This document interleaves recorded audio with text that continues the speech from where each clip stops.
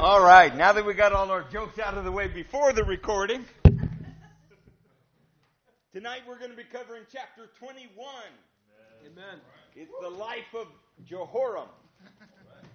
There's no way around the fact that this is a dismal chapter in the history of Judah. Our unofficial title this evening is Royal Pain in the Past. Yeah. Things are bad. They're dark. They're disease. Uh-oh. And if we were left to the mercy of our circumstances alone, there'd be little hope for any of us. Yeah. Praise be to the living God that we are not at the mercy of our circumstances. Hallelujah. We, like Israel, have placed our hope in the promises of God rather than our present performance. That was a good place for you to say amen. Amen. Tonight is going to be a good night. It's going to be full of faith. It's going to be full of light. And in His light, we will see light tonight.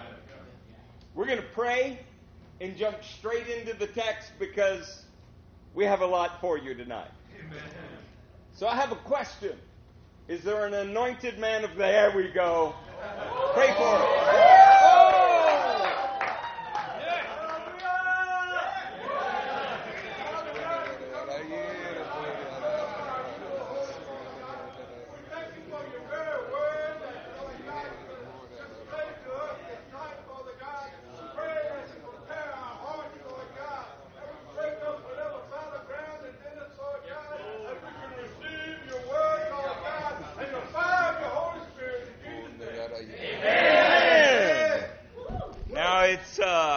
It's our tradition that Miss Jennifer read the text tonight, and so we're going to start with chapter 21 and read through that, and then we'll get into expounding on it.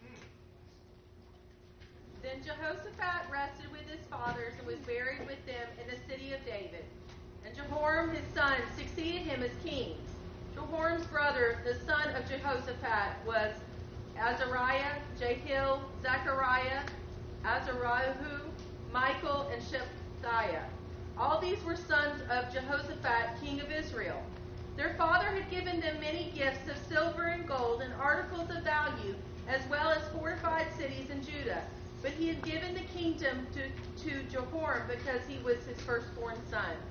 When Jehoram established himself firmly over his father's kingdom, he put all of his brothers to the sword, along with some of the princes of Israel. Jehoram was 32 years old when he became king, and he reigned in Jerusalem 8 years. He walked in the ways of the kings of Israel, as the house of Ahab had done, for he married a daughter of Ahab. He did evil in the eyes of the Lord.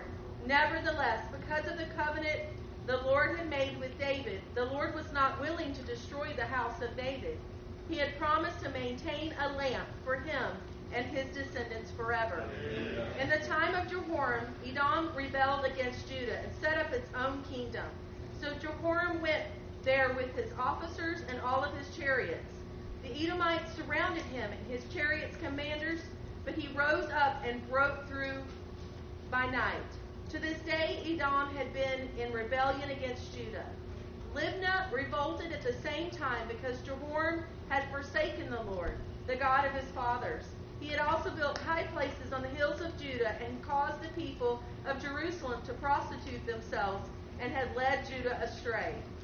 Jehoram received a letter from Elijah, the prophet, which said, "This is what the Lord, the God of your fathers, David, says. You have not walked in the ways of your father Jehoshaphat or of Asa, king of Judah, but you have walked in the ways of the kings of Israel, and you have led Judah and the people of Jerusalem to prostitute themselves, just as the house of Ahab did. You have also murdered your own brothers, members of your father's house, men who were better than you. So now the Lord is about to strike your people, your sons, your wives, and everything that is yours with a heavy blow. You yourself will be very ill with a lingering disease of the bowels. Causes your bowels to come out. The Lord aroused against Jehoram the hostility of the Philistines and of the Arabs who lived near the Cushites. They attacked Judah, invaded it, and carried off all the goods found in the king's palace, together with his sons and wives. Not a son was left to him except Ahaziah, the youngest. After all this, the Lord afflicted Jehoram with an incurable disease of the bowels. In the course of time, at the end of the second year, his bowels came out because of the disease, and he died in great pain.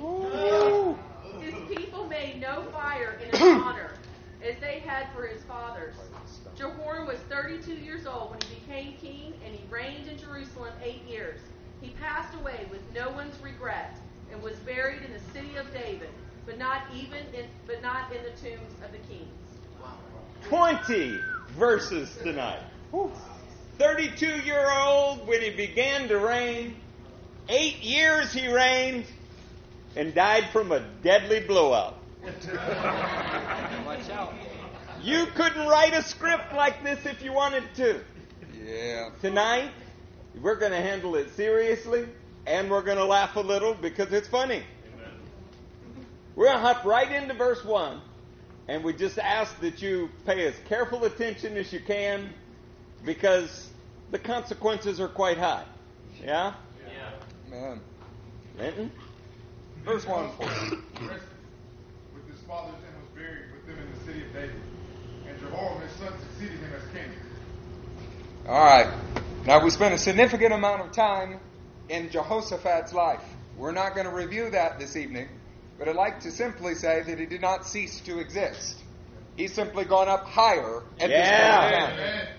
This man is now resting with his fathers because he had completed his work. His work has now ceased, and he's entered into a Sabbath of the Lord. Yeah. But it does call to mind the idea that there is a limited amount of time that we have to complete our work. Yeah. There's a few passages we would like to hand out as we get going this evening that will help set our trajectory.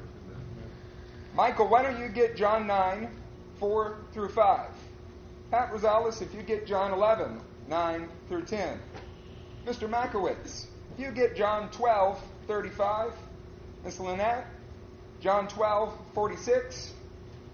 Ruby, John 3, 19. Nick Rosales, Romans 13, 12. I'm so glad for a minute I never thought we were going to get out of the John. Well, I know somebody in a little preaching team that loves the Gospel of John. And, it seems to have rubbed off on his disciples. You can pick up in John 9 when you have it. As long as it is day, we must do the work of him who sent me. Night is coming when no one can work. While I'm in the world, I am the light of the world. Oh, come on now. Jehoshaphat struggled through dark times and prevailed. You remember the seasons where he started out as an oak of righteousness and he struggled as a reed? But the man struggled and prevailed and found his center. He became an oak of righteousness. Come on. He was an oak of righteousness that fought with darkness. Some days he wasn't winning quite like he wanted to, but he overcame. Yeah. He rested from his work and is presently gathered in the righteous Father and his fathers. He's in the great cloud of witnesses. He's laid down with men who went before him and completed their task. Saints, this is the goal, that we might complete our work while it is light, because dark is coming. Amen. Who has John 11? John 11, 9 and 10. Jesus answered, Are there not 12 hours of daylight? A man who walks by day will not stumble, for he sees by the world's light. It is when he walks by night that he stumbles, for he has no light. Now we saw some stumbling in Jehoshaphat's life. Those stumblings came from moments that he succumbed to the Samaritan darkness, the northern kingdom. But the northern kingdom was not Gentile. They weren't lost. They weren't these type of overtly evil people. It was that component in the kingdom, family, or inside of a believing person that opts for the revised will of God. Oh, no. You know the northern kingdom? Yes. They had places to worship, they had feast days, but they chose to revise it according to their liking. They knew that they needed priests. They knew that they needed places of worship. They knew they needed festival days, but they chose priests other than God's priests. Wow. They chose places to worship other than God's designated place. Festival days other than God's designated festival days. This is what darkness looks like within the family of God. Come on. These are not pagans here. These are people that were part of the family of Israel. They still are part of the family of Israel. They have the Torah. They have the law. They broke away and decided to revise things their own way. The very fact that you can call them Israel means that they're a part of a believing community. Wow. Now, you might say, but wait, they're not believing. Isn't that always the issue? A man that self-identifies as a believer and one that God identifies as a believer are two radically different things, even in this room. But let's go on to John 12:35. John 12:35. Then Jesus told them, "You are going to have the light just a little while longer. Walk while you have the light, before darkness overtakes you. The man who walks in the dark does not know where he is going." Wow, that's the understatement of the year, isn't it? Yeah. When a kingdom, family, or a believer opts for the kind of revisions that the Samaritan northern kingdom revised, then they walk in darkness, even while they claim that they're in the light. I see this all of the time in the body of Christ, and we have to wise up to it. Without repentance, darkness overtakes you. Yeah. You stop even realizing where you revise your story. God said this, but 5 years later you have a different story about what God said. Because if you told the actual story, it would be too indicting. It'd be too exposing. And you don't even realize that you're not telling the truth anymore. Anybody feel me in here? Got some relatives, got some disgruntled, got some areas of our own lives where it's hard to look at it soberly? Yes. This is exactly what Jesus told the Samaritan woman in John 4:22. He said, "You Samaritans worship what you do not know." Well, they thought they knew. It is the story they agreed on. It was from the Samaritan Pentateuch. It was their own revised version. Oh, come on. They still said they worshiped Yahweh. They were still in Israel. Their real problem was those other people, also called Israel. See, this goes on every day in the body of Christ. Let's move on. John 12:46. It's 11 verses later. Who has it? John 12:46. I have come into the world as the light, so that no one who believes in me should stay in darkness. All right, somebody say no one. No one! Jesus, the Son of David, is the light. And trust in Him means that even if we get into a dark place, dark situation, or find darkness inside of ourselves, we cannot stay in it. He's come and given us the gift of repentance. Yeah. It's a heavenly gift. It's not one that stems from the earth. It's something that came down so that we might leave darkness and live in the light of God. Amen. Jehoshaphat repented and rested from his work. He found the light of God. It made him into an oak of righteousness. Tonight we're going to learn to stand in the light regardless of what is going on around us. Amen. Who is John 3:19? John 3:19. This is the verdict. Light has come into the world, but people love darkness instead of light, because their deeds were evil. You know, this is one of those little-known passages that comes right after John 3:16. The passage that almost everyone holds to be their statement of faith. God so loved the world that He gave His only Son, that those who believe in Him will not perish. Well, He says in 19, this is the verdict. As if He says, look, this is the bottom line. Light has come into the world, but people love darkness.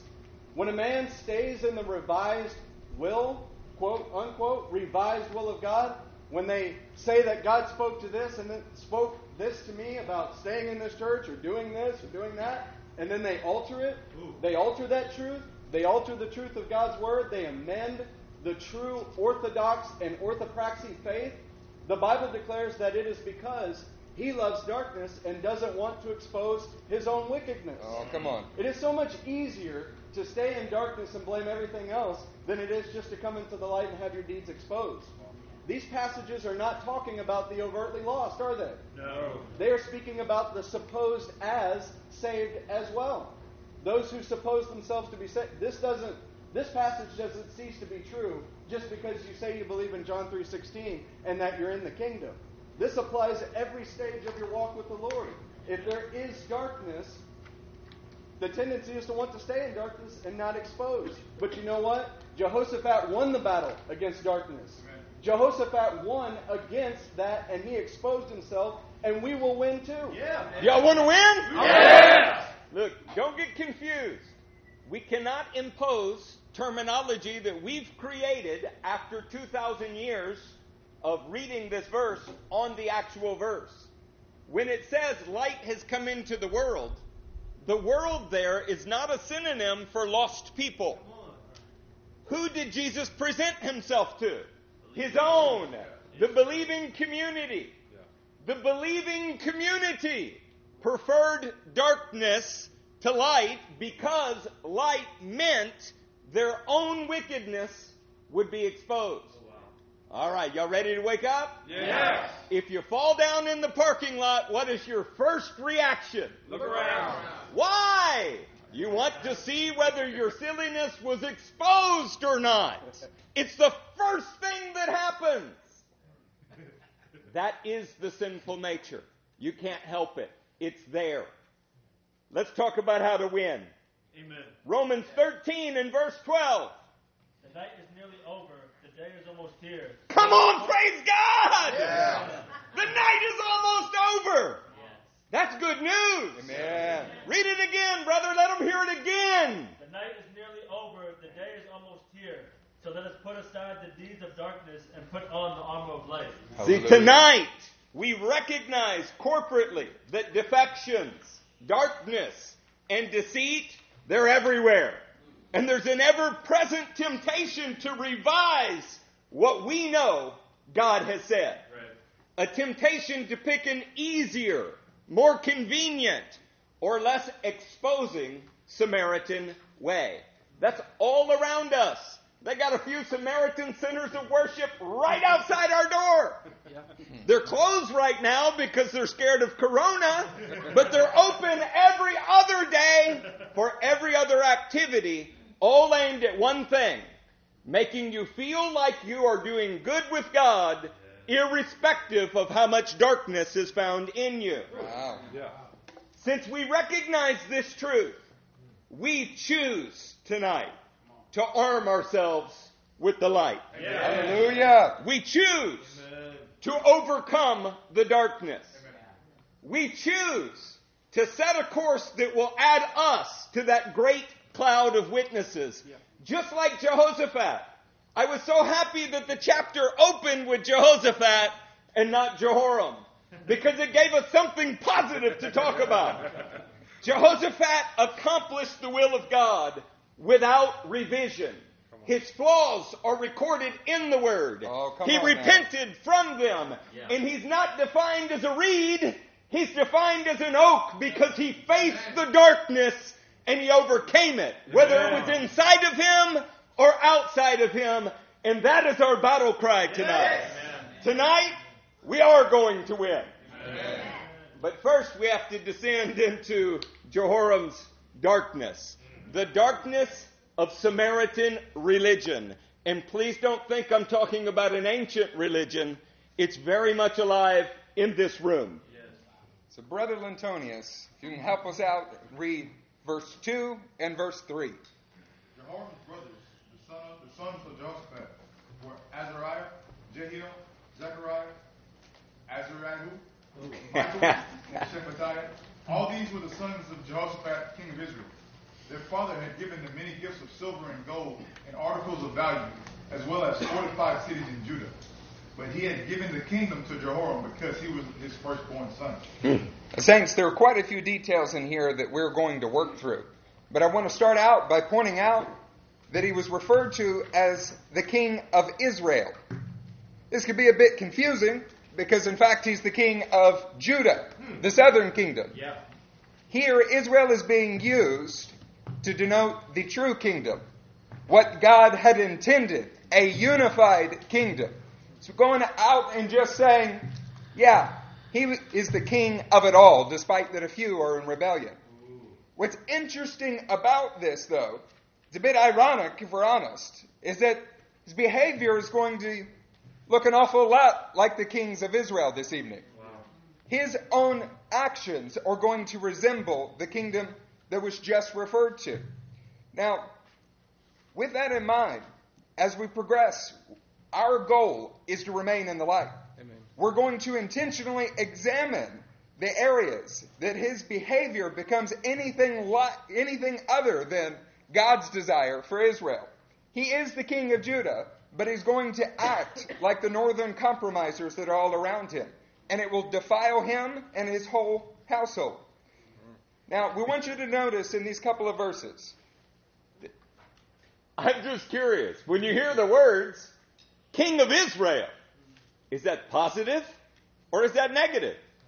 Well, it entirely depends, doesn't it? Yes. It depends on which King of Israel we're talking about. It depends on what you mean when you say Israel. It depends on an awful lot. Did Ezra make a mistake when he referred to him as the King of Israel? No. Was Ezra referring to him as who should be the rightful king of Israel? Or was Ezra saying he's a king of Judah acting like a king of Israel? Well, welcome to the world of biblical interpretation. But Israel clearly is a defined nation from a family of God. And this man is clearly only reigning over the southern portion, but he reigns exactly like the northern compromise kings do. Yeah, maybe you were intended to have to wrestle with the answer to that question. It's like when somebody says, you are very religious. Is that a compliment or not? Well, 100 years ago it would have been a compliment. Now we probably would mean that you are a legalistic, contentious person. But the word itself is a positive word. Israel defines the family that God wanted to bless on the earth. Period. Just to clarify as we keep going, verse 3, were sons of Jehoshaphat, king of Israel. So Jehoram's father was the one that was referred to as the king of Israel. He comes from a line that is special, that was righteous. He was not disadvantaged in any way. His father's righteous life means that Jehoram steps onto a scene where he is surrounded by wealth, fortified cities, and a family that is prophetically named according to God's design. We have a slide, and we like to just look at the names of his brothers with you for just a moment. That's a bit hard for me to see, so I'm going to look on the screen and read it to you. Jehoram, Yahweh is high or great. Azariah, helped or aided by Yahweh. Jahiel, God is the living one. Zechariah, Yahweh is renowned or remembered. Azariah, Yahweh is helped. Mikael, who is or like God. Shephatiah, Yahweh judges. Listen, this man is surrounded by the prosperity of another man's righteousness. This is how discipleship in generations are supposed to look. He's starting in a better position than his father was left in. Now we're going to see what he does with what has been prepared for him. Also, these events are unfolding during the life of Elisha and at the end of the life of Elijah. I have another slide we'll take a look at with you. So to get some background of what's going on during the time of Jehoram. In 1 Kings 22, Jehoram succeeds Jehoshaphat. Jehoram leads Judah astray, and the kingdom crumbles in 2 Kings 8. Jehoram leads Judah astray, 2 Kings 8 again. Edom rebels against Judah. Elijah sends a letter to Jehoram, 2 Chronicles 21. Did you see that when we were reading? Yeah. Elijah sends a letter to Jehoram. He is alive at the same time Elijah, the most renowned of all the prophets, the man that characterized the prophets. He is alive at the same time. The Philistines and Arabians attack Jehoram in 21, and also he dies. God also tells Elijah to anoint Elisha, and Elisha follows him and Elijah is taken into heaven during this king's life. So it's easy to say that his circumstances were setting him up for success. Yeah. And even though he had circumstances that he ought to have grown in, I mean, he had a great family. Look at all of their names that we just saw. He had a great father who was a godly father. He was also alive during the most renowned and prolific prophets that have ever lived. And look what kind of king he became. It reminds me a little bit of saying, if only Judas had had a better pastor. if only Judas had had somebody teach him the word better. The problem really was Judas' upbringing. The problem was anything other than the man loved darkness, but called himself a believer. Yeah. The point is that Jehoram had all the godly counsel that he could want. Man, almost like this house. Wow. I mean, there's no shortage of godly counsel in here, is there? I mean, you could get amazing counsel from Pastor Matt, and then the next day you can go talk to Elder Baj, and then the next day you can go talk to Pastor Wade, or Elder Charlie, Elder John, Elder Eric, and you're going to get, I don't know, some combined 15, 20 years of experience there. I mean, More than that. We've got some amazing counsel, and so did Jehoram. He had all the provision he could want. He was in a community designed by God, and he was sired from a genuine man of God. A third-party observer would think that Jehoram would be thankful for this kind of community that God had surrounded him with. You would think? You would think, right? Yeah. He would be thankful. We'll consider these passages, and we're going to talk about thankfulness. Acts 28, verse 15. Assad, you read that. Steve Thomas, you get Colossians 1, 9 through 12. Paul Rosales, you get Philippians 1, 3 through 5. And Emmy, you get Revelation 4, 8 through 10. Acts 28:15. The brothers there had heard that they were coming, and they traveled as far as the Forum of Abius and 3 taverns to meet us. At the sight of these men, all thanked God and was encouraged. I love the fact that Paul held his elders meeting at a tavern. That in itself is amazing. But remember, he's on his way to die in Rome. I would say that's difficult circumstances. How's your week been going? But at the sight of the believing community that came out to see him, he was filled with gratitude and thanks. Amen. It swelled up in his heart. Have you ever considered the fact that you are not owed the people sitting around you? Come on. He's encouraged by the community of faith that surrounded him. The Apostle Paul, as close as he was to the Lord, was encouraged in his heart and thankful for those that came to support the work of God. Come on. Yeah. Look at your neighbor and say, I'm thankful for you. I'm thankful for you. That's the first step in avoiding a deadly blowout. Colossians 1, 9 through 12. For this reason, since the day we heard about you, we have not stopped praying for you and asking God to fill you with the knowledge of His will through all spiritual wisdom and understanding. And we pray this in order that you may live a life worthy of the Lord and may please Him in every way, bearing fruit in every good work, Come on. growing in the knowledge of God, being strengthened with all power Come in on. His glorious might, so that you may have great endurance and patience, and joyfully giving thanks to the Father, who has qualified you to share in the inheritance of the saints in the kingdom of light. Come on. Saints, I want you to pick up some of the words in this. For this reason, since the day we heard about you, we have not stopped. My translation goes on to say we continually ask God to fill you. Something of an urgency was kindled in him because of other men that were willing to stand for the gospel with him. Being surrounded by those who walk in the light ought to strengthen us. It should increase our endurance, our willingness to suffer for the gospel. Gives patience. Men like Baj have increased my patience over the years. It's been good discipleship. But most of all, it should cause us to be filled with a joyful thankfulness for what God has chosen to surround us with. Amen. When you find people who are dedicated to holiness and are not just Samaritans, it's worthy of a hallelujah. Hallelujah! Hey, can we illustrate that for you one other way? Yes. The church is the kingdom of God on earth.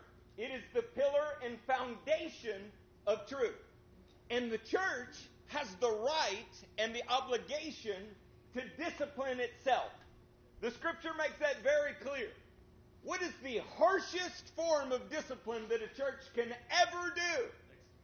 It's deny you the right to sit next to somebody else who you should be thankful for. Oh, come on now.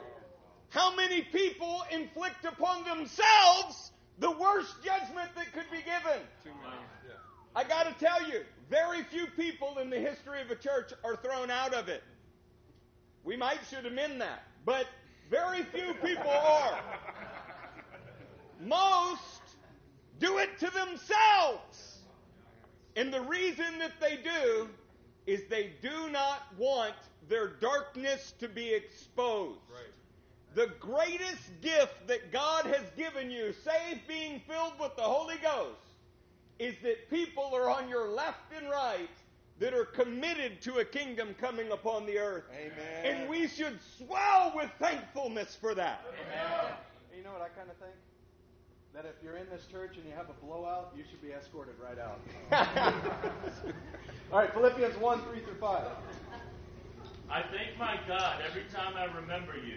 In all my prayers for all of you, I always pray with joy because of your partnership in the gospel from the first day until now. Man, the apostle was filled with joy when he remembered those who are willing to partner with him in God's will. Do you remember where Paul is when he's writing this? He's in prison. You know, you take things for granted, but you realize how precious things are when you don't have them. Mm-hmm. Especially when you don't have your brothers on your left and your right. Now, you may think whatever you want about some people in this room. I'm going to tell you, it's not right. It's not godly. But the moment that you're without the brothers on your left and their right, no matter how much you have differences between each other, I'm going to tell you, when you're without them, you really start to miss them. Yeah. And the truth is that if we are walking in God's light, it is a struggle. I mean, everyone who wants to live a godly life in Christ Jesus will be persecuted. And when you have someone else who is walking in the light, it doesn't matter if you agree on every doctrine of Scripture. It doesn't matter if they are socially weird or not. It doesn't matter any of those things. You are pretty darn thankful that you have someone to walk in the light together with.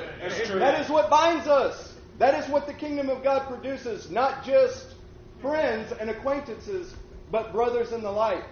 Paul wasn't surrounded by perfect men, but he was overcome with joy, even remembering, thinking about them, just remembering, praying and seeing their faces. He was filled with joy that God had surrounded him with men that wanted to be perfected like he wanted to be perfected. So let's think through this for a minute. You slap somebody, and your brother says, I don't think that's a good idea. That doesn't bring about the righteousness of God. And you're angry about that. Well, what would the alternative be? You stand in darkness where nobody sees it. You don't have the opportunity to have it pointed out, and you have no one to partner with you. See, Paul was overwhelmed with thankfulness. This sounds like a strange Baptist greeting card. Yeah. I thank my God every time I remember you. I mean, the first time I ever heard it, it was a little troll trying to pick up a girl in church. I don't think he's in the kingdom anymore. I'm not sure he was in the kingdom then, but he thought he was. The issue here is that you are thankful for anyone that is helping you be perfected, because it's all of our goal. Yes. And the truth is it takes all of us. Yeah. I want you to hear how the heavens react to this kind of fellowship. It's Revelation 4, 8 through 10. Whoever had that. Each of the four creatures had 6 wings and was covered with eyes all around, even under its wings. Wonder why they got those eyes. You think maybe they see things that are happening? Oh, yeah. Day and night they never stopped saying, Holy, holy, holy is the Lord God Almighty, who was and is to come. Whenever the living creatures give glory, honor, and thanks to him who sits on the throne and who lives forever and ever, the 24 elders fall down before him who sits on the throne and worship him who lives forever and ever. They lay their crowns before the throne and say. Verse 9 says they give thanks to him who sits on the throne. I want you to contemplate this for a minute, because you hear these passages enough that after a while they can lose their original import. You're getting a view of the heavenly realm right here. Yeah. A brother who wrote this down for you wanted you to know what he saw in the heavens. And one of the first things that he describes is even the heavenly creatures and the elders are full of thankfulness to be included in the assembly of the righteous. Amen. Now, they are in a perfected state and they're thankful for it. How much more should we be thankful that you're even allowed to sit in the community? Hallelujah! I, for one, am happy that y'all put up with me. Yeah. Moving on from there, what was their response? The response of the thankful community in the heavens is they laid their crowns at the feet of the holiness of God. Oh, come on. See, when you are genuinely thankful for what God has placed you in, you're happy to lay down self-rule. Oh, yeah. You're happy to lay down your rights. You are happy, period. You're not always disgruntled looking for something that would be easier or better. That's Samaria. And you don't want that kind of darkness in your life. Nope. When a man is contaminated by Samaritan darkness, when a man is being overcome by darkness, he doesn't express discontentment with God. Not at first. In fact, he more adamantly says how much he loves the Lord. What he does is he starts with the community that he's in and makes it about them rather than God. That's exactly what you're going to see Jehoram do in verse 4. Brother Linton, will you pick up in 4 for me? When Jehoram established himself firmly over his father's kingdom. Just pause there. Normally, when we're reading in Kings, we're reading in Chronicles. To hear that the king of Judah established himself firmly is a positive thing. That means things are rolling in the right direction. Consider what he does as he's firmly established, as Brother Linton finishes that verse. He put all his brothers to the sword, along with some of the princes of Israel. This is the first time that in the kingdom of Judah something like this has been recorded. The first sign that something was very, very wrong in the heart of Jehoram was his behavior towards his brothers. Yeah. It's the first place that it shows up. We're 4 verses into the text. While this is the first time in Judah that this has occurred, it was not the first time that this had occurred among the people of God. Wow. Gideon was a man of God with 70 sons, and a very similar situation transpired after his day and time. I want to look at Judges 9, 1 through 6 with you guys. Who's going to read that? I will. Read it. Judges 9, 1 through 6 says this. Abimelech, son of Jerubbaal, went to his mother's brothers in Shechem, and said to them and to all his mother's clan, ask all the citizens of Shechem, which is better for you, to have all 70 of Jerubbaal's sons rule over you, or just one man? Remember, I am your flesh and blood. When the brothers repeated all this to the citizens of Shechem, they were inclined to follow Abimelech, for they said, he is our brother. They gave him 70 shekels of silver from the temple of Baal-Berith, and Abimelech used it to hire reckless adventurers who became his followers.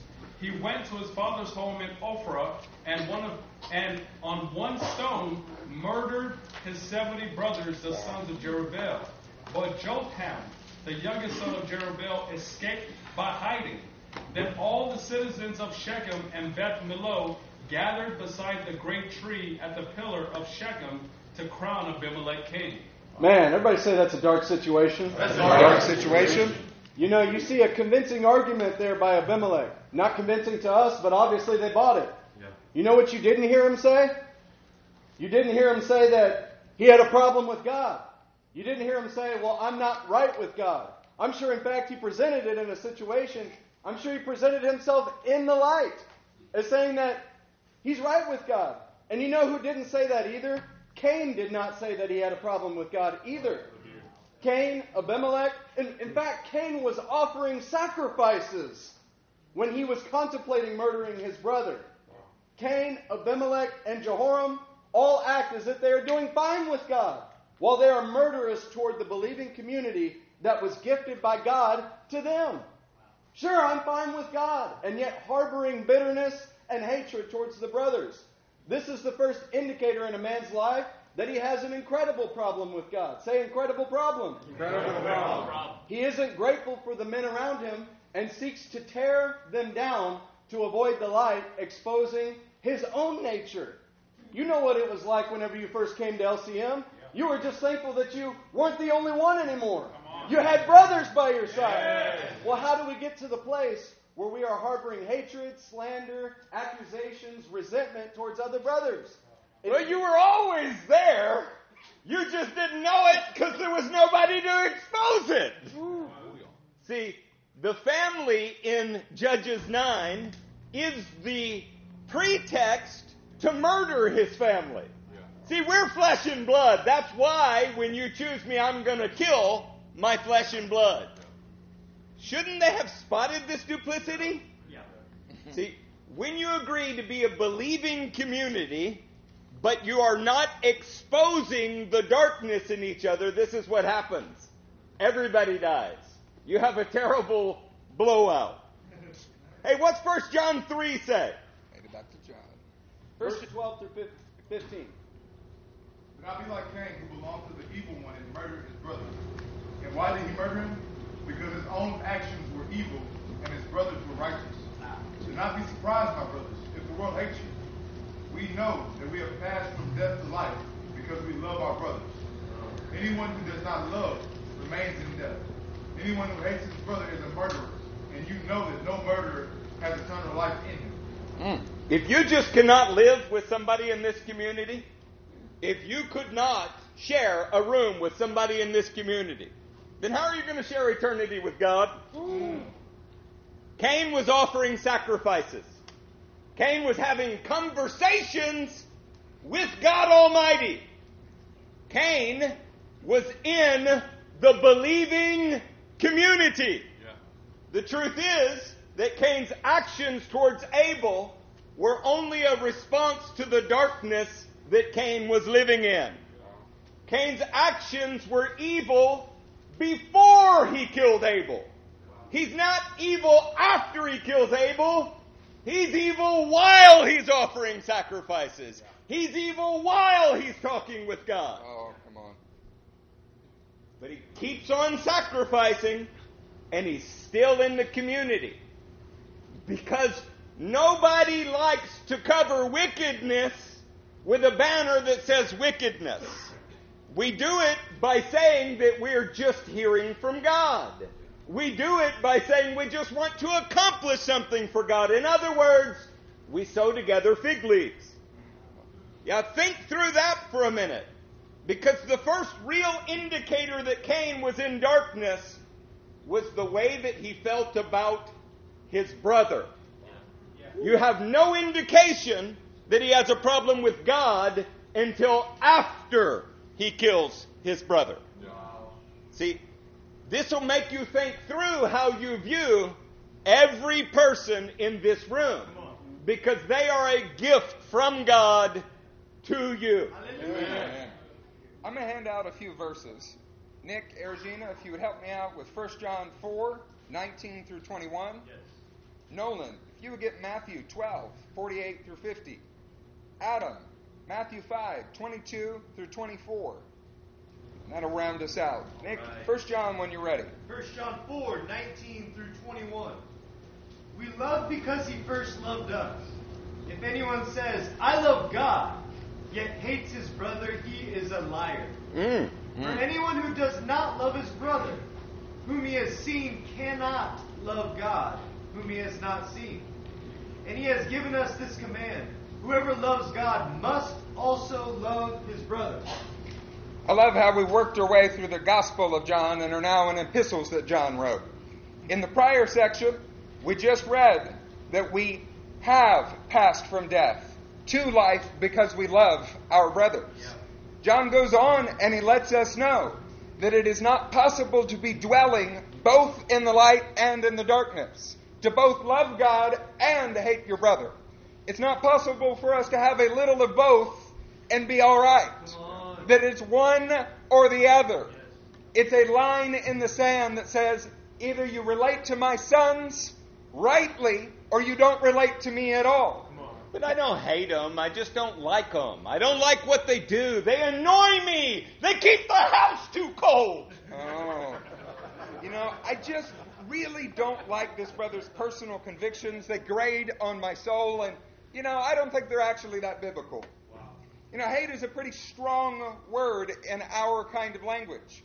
We have things like hate speech, whatever that means. We have hate crimes that are saying something truthful out in public. We live in a day where hate has become the worst possible thing that you could ever be. It would be better to be a serial killer than to hate someone. Yet Psalm 45 says that we are to hate what is wicked.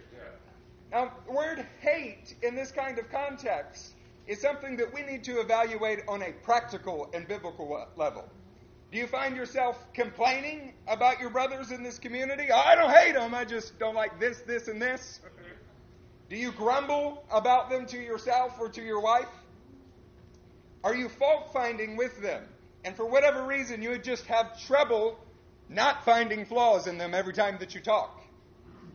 This could be the first indicator that you have a tremendous problem in your heart called sin and hatred with another label on it. Wow.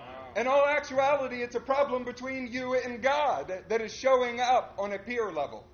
Darkness is a deceptive thing.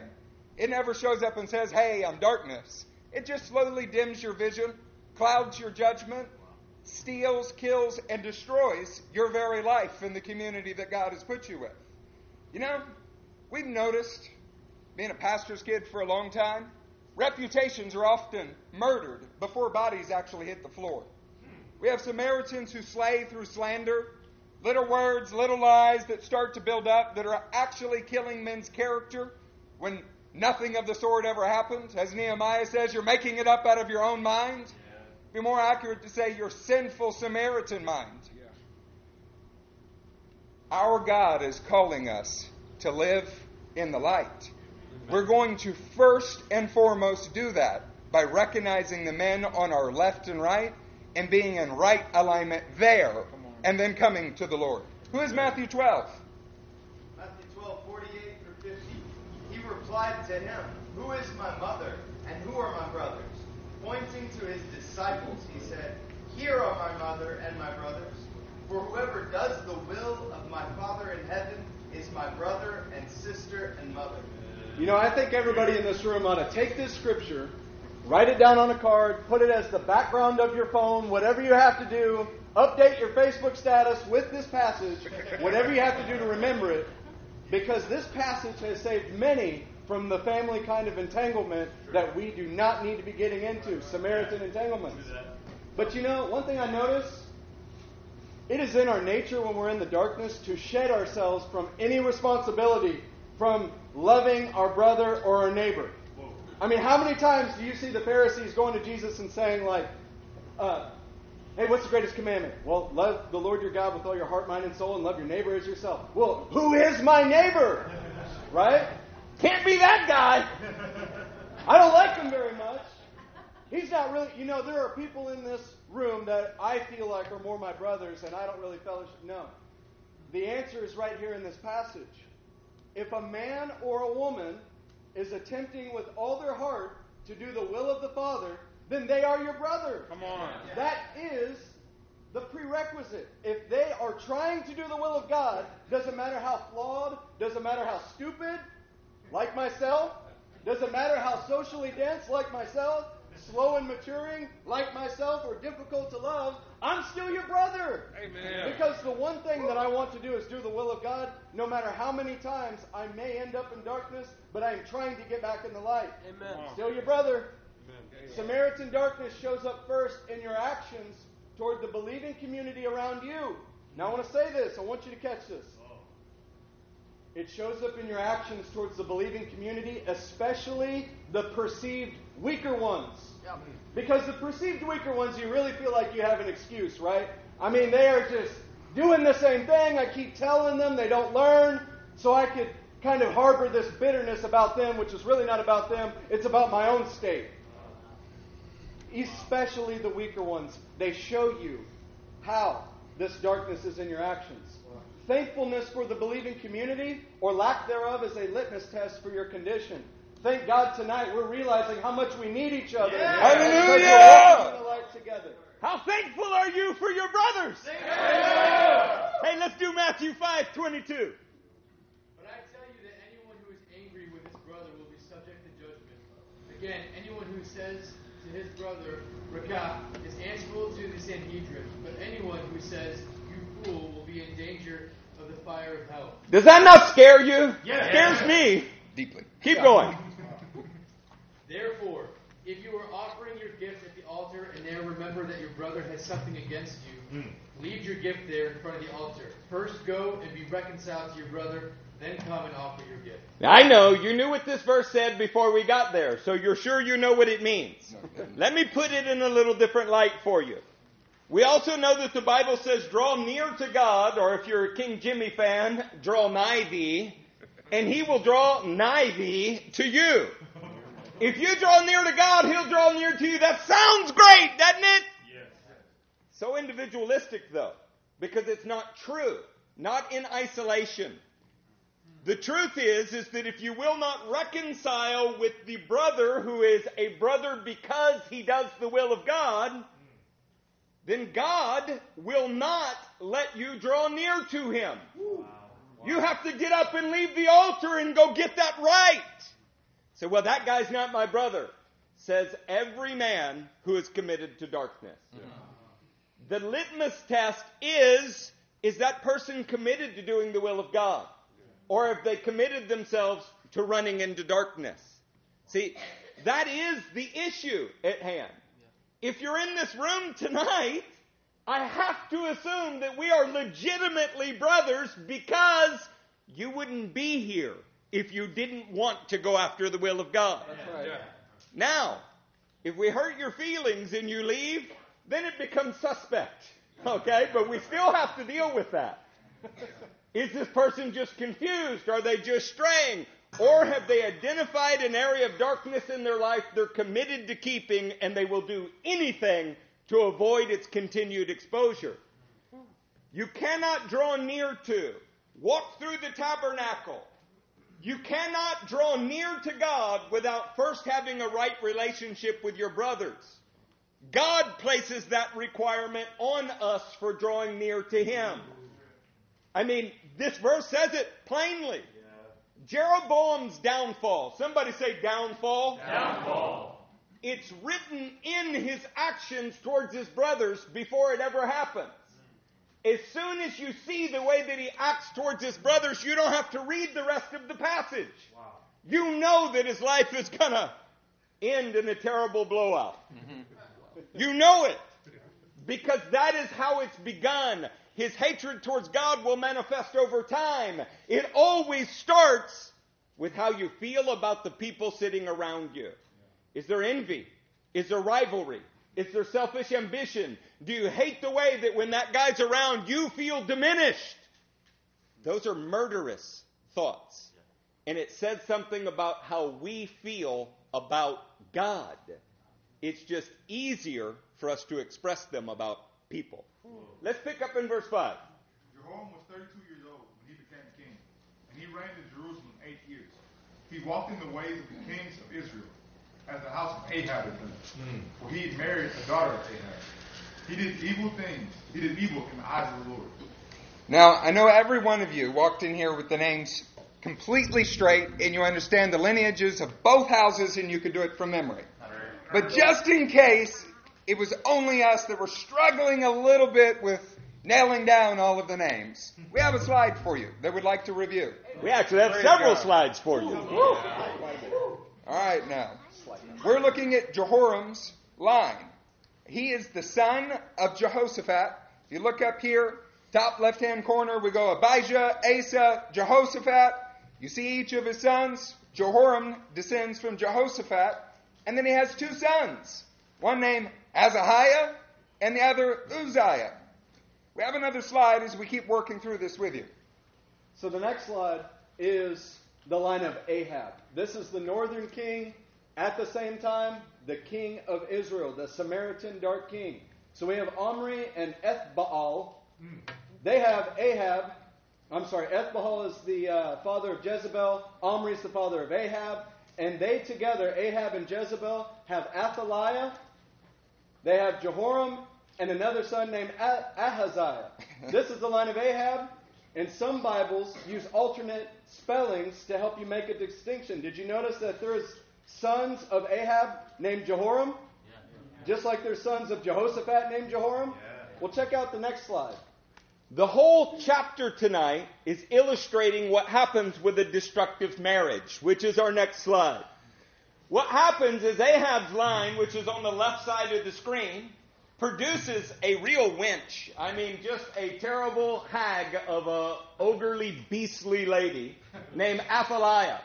She marries Jehoram. So we have a merger between the northern kingdom and the southern kingdom. And this gets crazy because so many of the names are similar. We're going to help you with that because we know that you don't have as much familiarity with these names, and their similarity makes it difficult. Our next slide is called Confusingly Fashionable Names.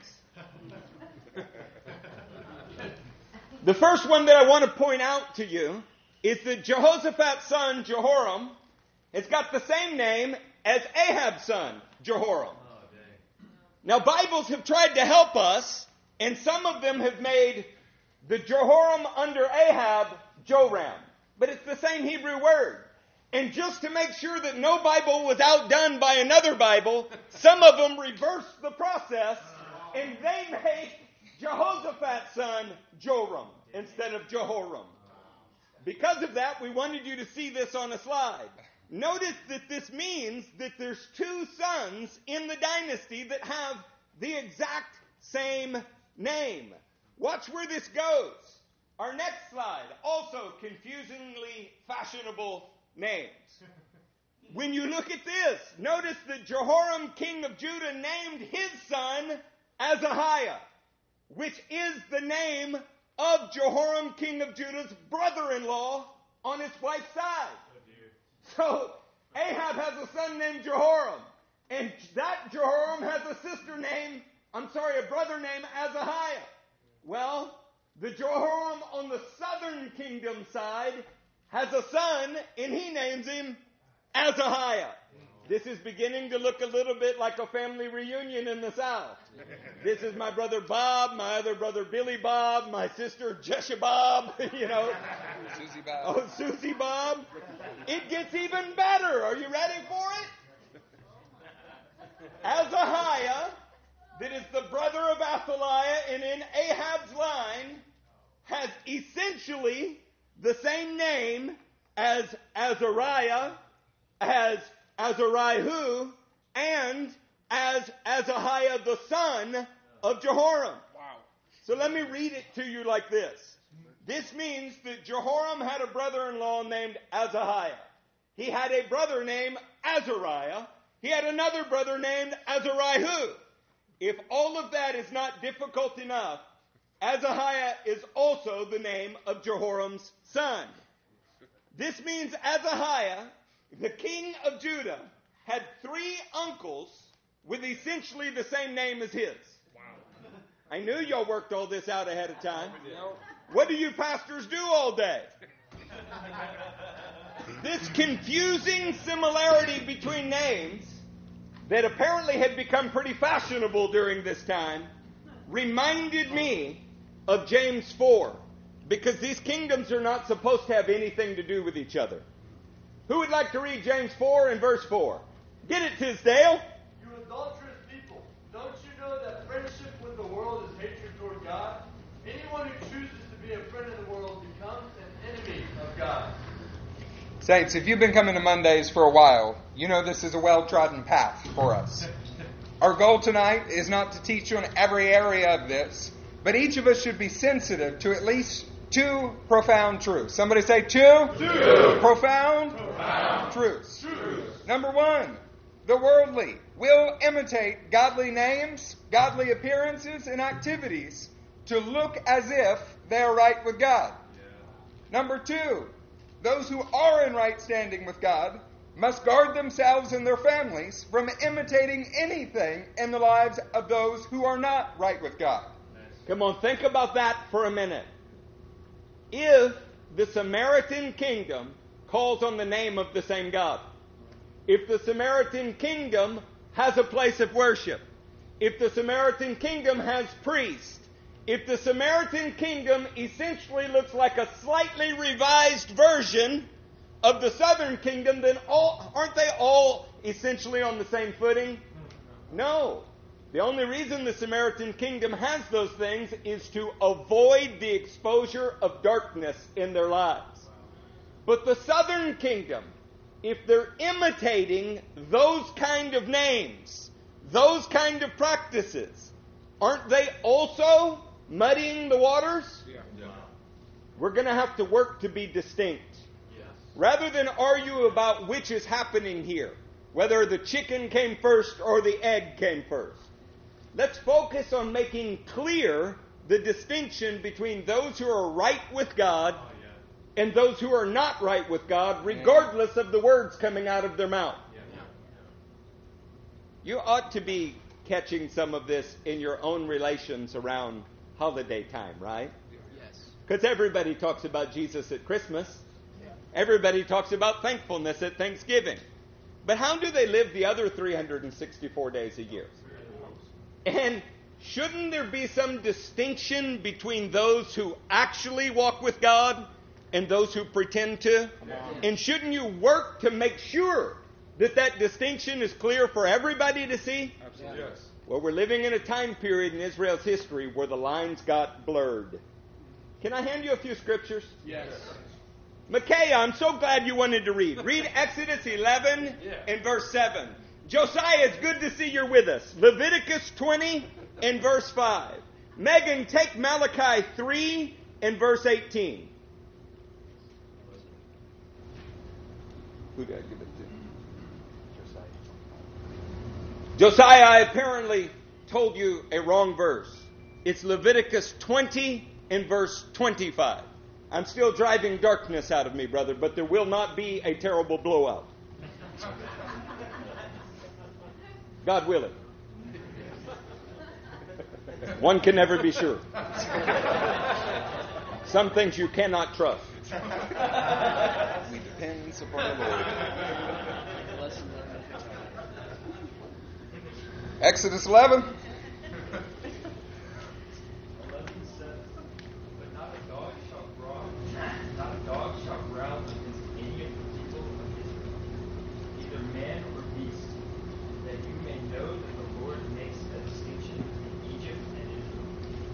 I like the NIV translation. It says, but among the Israelites, not a dog will bark. This is when God is telling them what's going to happen during the Exodus, before judges are coming down. And he's saying, look, if you stay in the place I told you to stay, there will be a distinction. Not even the dogs will bark at you guys. Wow. Where they lived made a difference. And how they lived made a difference. It was the distinction between who was going to be judged and who was not judged. Where we live, and more importantly, how we live, must be distinct from the ungodly. You may have to live in the same place, but you do not have to live in the same way. Amen. Amen. Who's got Leviticus 20, 25? Josiah, that's you.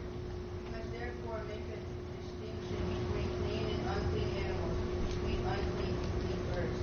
Do not defile yourselves by any animal or bird or anything that moves among the ground. I realize what happened here.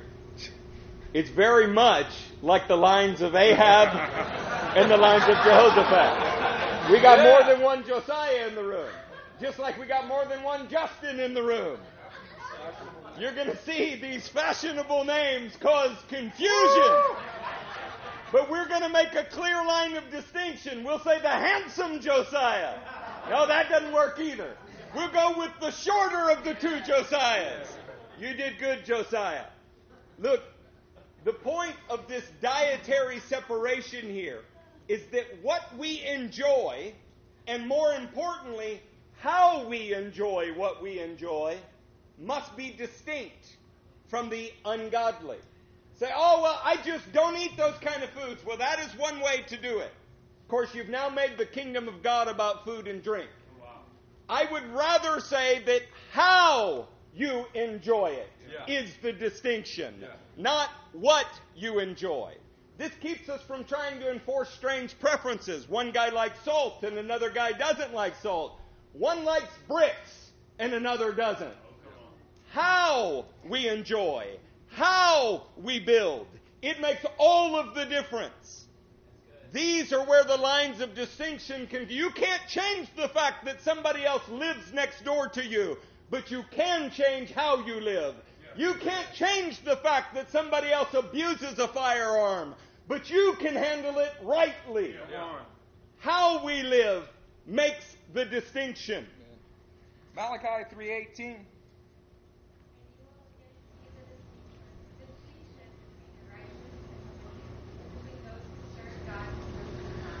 And I love the prophets. They warn our soul, they guide us, and they also let us know about what will happen in the future. For Malachi to be saying yet again, you will see a distinction between the righteous and the wicked, must mean that in his present day he wasn't seeing it. A little bit like our day. Since the first day of creation, God has been dividing the light and the darkness, separating them, creating a distinction, separating waters that were deep and dark, and causing dry land to come upon the ground. Now, in our own lives, He wants to divide what is light and what is dark. Chaos, these things that have surrounded our lives, are constantly trying to mix the two. The reality is, everyone's sinful nature in this room would like to have a little blend, just enough to feel comfortable on both sides of the aisle. And God is calling for a distinction among His people. From the first day of our new creation, we have to learn to make the same distinction by the power of the Holy Spirit. The Spirit of holiness will show you how to stand in the light. It will lead you to the Word of God that will guide your feet. Now, ideally, the community of God. Hear me. Ideally, the community of God. Somebody say ideally. Ideally. Should aid you in this endeavor. If everyone in the community is concerned about your behavior, then you would be wise to deeply reflect on that behavior. On the other hand, if everybody in the community is approving of your behavior, you must still make sure that God actually approves of it. So then, the community of God is an aid and not a replacement for God's approval in our life. It is a cherished, joyful support that we ought to rejoice over. And that does not alleviate any man's responsibility to be distinct from darkness and his own life. Because two men might need to be distinct by handling the very same substance differently. Because their God requires it of them based on the darkness in those men. Oh, goodness. Hey, what's verse 7? Nevertheless. Now, hold on. Let it loose. Man, times are bad in Israel, aren't they? Times are bad in Judah. Yeah. In this chapter, aren't they? Yeah. But say that word again. Nevertheless. Yes! See, God has not left Himself without witness here. Keep reading, brother.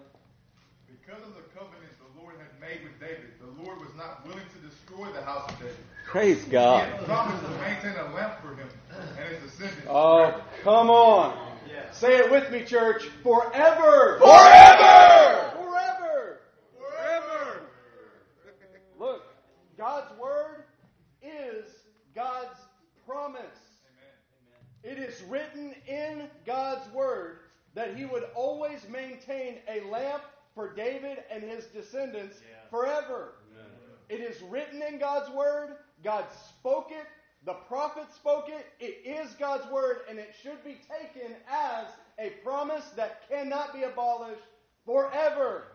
No matter how much time has passed, no matter how wicked these kings get, it is God's Word. And God's Word is trustworthy, isn't it? Yes. You can take it to the bank if God spoke it, right? Yes. Let's illustrate a difference for you. My little Abby might look at me and say, do you love me? Yes, Abby, I love you. Do you promise you love me? Yes, Abby, I promise I love you. And by the way, Daddy's telling the truth when he says that. A little boy may not be. You should know that. Good word.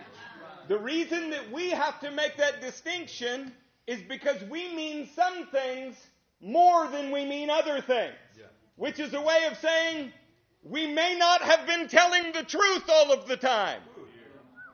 Every word that comes from God's mouth is perfect. Amen. And when he says a lamp for the house of David and his descendants, he doesn't just mean that there will be a Messiah that comes from the house of David. The lamp has to also benefit the descendants of David. Amen. Every word is flawless. Every word is perfect. Can we hand out a few scriptures? Yeah. All right. Steve Thomas, you get Genesis 15, 12 through 17. Spence, you get 1 Samuel 3, 1 through 4. Paul, you get Paul Rosales, you get Psalm 18, 28 through 29. Paul of the kingdom of Judah. Paul Makowick, you get Psalm 119, verse 105 through 107. Josiah, tall Josiah, you read Psalm 132, verse 16 through 18. Timo, you get Psalm 89, 29 through 37. JJ, Matthew 6, 22 through 23. Nick Rosales, 2 Corinthians 4, 6 through 12. Micaiah, Revelation 4, 5. Rick, Revelation 22, verse 5. Now, as y'all are turning there, I rudely interrupted Justin. Darkness is still being driven out of me. But we are not going to have a blowout. All right, Genesis 15, 12 through 17. When God says, forever, that settles it. When God says it, that settles it. Bad behavior brings discipline. But Israel can never be disinherited or destroyed. Yep. The scripture plainly says that. Never. God didn't say something and then later amend it, even if theologians do. Yeah. God does not. That is our theme in this scripture string, plus how it affects you. Amen. Amen. Genesis 15, 12 through 17. As the sun was setting, Abram fell into a deep sleep, and a thick and dreadful darkness came over him. Then the Lord said to him, "Know for certain that your descendants will be strangers in a country not their own, and they will be enslaved and mistreated 400 years. But I will punish the nation they serve as slaves, and afterwards they will come out with great possessions. You, however, will go to your fathers in peace and be buried at a good old age. In the 4th generation, your descendants will come back here, for the sin of the Amorites has not yet reached its full measure." When the sun had set and darkness had fallen, a smoking firepot with a blazing torch appeared and passed between the pieces. Man, the lamp of God appeared while Abram was sleeping. Yeah. He wasn't doing anything. He wasn't there to confirm the covenant. He didn't have anything to add to the covenant. He was sleeping, or you could say he was in the midst of darkness. This covenant depends on God's promise. It was started with God's promise. It was not dependent upon Abraham's performance. He was not doing anything. In fact, God put him in the deep sleep to ensure that he knew that this promise depended on what he spoke and nothing else. This is a matter of God's word being held right and true. Just and true are your ways and your laws. May every man be a liar and God be true. It is based on his word, and Abraham did nothing. Bad behavior would bring discipline, but the promise would never be disavowed or destroyed. Come on. Over the years of Israel's history, there is bad behavior and darkness, but because God made a promise, he cannot disavow or disinherit his promise. Amen. He can't do that. 1 Samuel 3, verse 1 through 4. The boy Samuel ministered before the Lord under Eli. In those days the word of the Lord was rare. There were not many visions. One night Eli, whose eyes were becoming so weak that he could barely see, was lying down in his usual place. The lamp of God had not yet gone out, and Samuel was lying down in the temple of the Lord, where the ark of God was. Then the Lord called Samuel. Samuel answered, "Here I am." The lamp of God had not yet gone out. That ought to cause rejoicing all over the room. Come on. In this passage, notice Samuel is sleeping, but the lamp of God is still burning. Come on. Amen. God is able to discipline the house of Eli while he is raising up Samuel to save the rest of Israel. God disciplines, but he does not destroy. His promise was unconditional. The promise was not based on performance. It was based on God's faithfulness. Come on. Amen. I want you to extrapolate then. What does that mean for you? If you are alive, if you're in this room, and I hope none of you are dead while you're in this room, then your lamp has not yet gone out. That means even if you were sleeping and missed the memo, even if there is darkness in you that you are having to fight against, the lamp of God hasn't gone out. There's hope for transformation. You can and will overcome. That is what the community of faith is actually about. Psalm 18, 28 through 29. You, O Lord, keep my lamp burning. Come on. My God turns my darkness into light. With your help, I can advance against the truth. Man, I love this. You can finish it. I can scale the wall. Who is it that's keeping the lamp ablaze?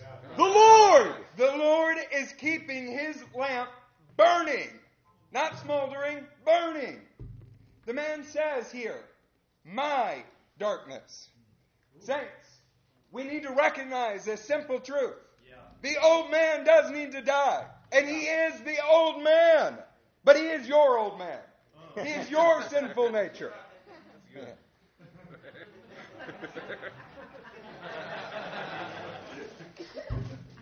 We have to stand recognizing that the only reason you still have a lamp, you still have a hope, is that God has sustained it thus far.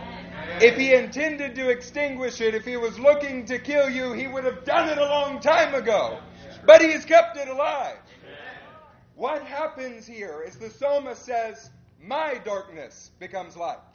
When we recognize the old man, the darkness, the Samaria, the Ahab that is at work in our own life, and we say, Almighty God, the one who's kept this flame ablaze inside of me, turn it to light. Amen. He does, and it has a result. It does something in our lives. We are then able to advance against a truth. We are able to scale the wall. We are able to accomplish the great exploits that God destined you for. God is able to turn my darkness into light. He's not able to turn your neighbors into light when you're blaming it on him. Your personal darkness that you take responsibility for, you have transformational power over in Christ. The lamp has not gone out. There is hope for transformation. But there is no continued future without that transformation. Praise God, we have access to it. One of the ways that Solomon said this in the book of Ecclesiastes is it's better to be a live dog than a dead lion. If you have already passed into eternal darkness, then there's no hope for you. But if you're alive, then there is still hope you'll be transformed. You have to own your own darkness, though, so it can be transformed. This is why the psalmist says, the Lord has kept my lamp burning. My darkness, he calls it. If you can own that area, then you have the right to put it to death, and the Lord will help you do it. If you're blaming it on everybody else, you do not have the chance to be transformed. I don't want you to identify with darkness. You don't want to identify with darkness. Amen. But it would be better to own it and kill it than it is to transfer it and blame someone else while it still lives within you. That's true. The community of God helps us see where darkness lives in us, but it also reminds us the lamp of God has not gone out. There is hope for you. This makes correction look like this. Brother, I see this in your life, and I'm concerned for you. It, or something like it, was also in my life, but the lamp of God is helping me to overcome it, and He will help you too. If somebody doesn't want that, then they do not belong in the community of God. They're not with us while they're sitting here. They're destined for a posterior explosion that is going to be embarrassing. It's just a matter of time. What's Psalm 119? Psalm 119, verses 105 to 107. Your word is a lamp to my feet and a light for my path. I have taken an oath and confirmed it, that I will follow your righteous laws. I have suffered much. Preserve my life, O Lord, according to your word. Man, what did he say the lamp is? What did he call the lamp to his feet? Your word. The word of God is the lamp to this psalmist's feet. The word of God is a bright... Can we just elevate the word for a second? The word of God is a bright, burning lamp. No matter how much you read it, no matter how much you use it, whether you haven't picked up your Bible in a week, it is still a bright, burning lamp that can never go out. But if you get into that word, all right, you heard this all before. We preach about it all the time, but can you listen to me for a second? If you just get into the Word of God, it will be a lamp for your feet. The problem becomes, we know that the lamp, the Word is always a bright and shining lamp. The problem becomes is when we try to push out the Word in every area of our lives. When someone's bringing a correction from the Word, you say, I don't want to hear that. When you're sitting here in service and the Word is being preached and you're tuning out, that is how your light starts to diminish. But know something, that lamp is always burning. If you're sitting in darkness, you always have it. If you're here in this room right now, you have a lamp for your feet. You can even suffer much, and it will preserve your life according to that word. The word is a promise. You ever hear a sleazy salesman tell you, well, to be honest with you, well, quite frankly, what have you been with me this whole time? You don't have to worry about the Word of God in that sense. You can actually read it and believe everything it says. But we don't often read it like that, do we? When you take every word as gold gospel truth, that it is powerful and effective in your life, it will be a promise to you, and you can live by that. The Word is the only light for your path to transformation. Do you want to be transformed? Yes! One of the things that God has put in our lives to help so that we know where we apply the Word, so that we know how to light our path, is, you remember the stupid brother we talked about earlier, the socially dense brother, the one that was slow to mature, the weak brother? In other words, anybody in your own estimation other than you. Oh, wow. Why do you feel about them like you do? Why do they annoy you the way they do? Why do you want to get away from them? Why could you not share a room? Why is there a problem? Because you have a problem in you. And the Word is shining a light on it. The problem is not with your brother. The problem is with you. And the solution to get away from your brothers doesn't fix you. It just allows you to hide in darkness. You're fearing exposure. Well, I just don't know if I can be around that brother. Then you, my friend, have a problem. That's the issue. We should desire to be around those that help highlight where we must grow. The Word will transform you. Have faith in the Word of God working inside of you. It's a lamp for your feet. It's not so that you can show your brother how he should walk. It's for your feet. Amen. Hey, what is Psalm 132, verse 16?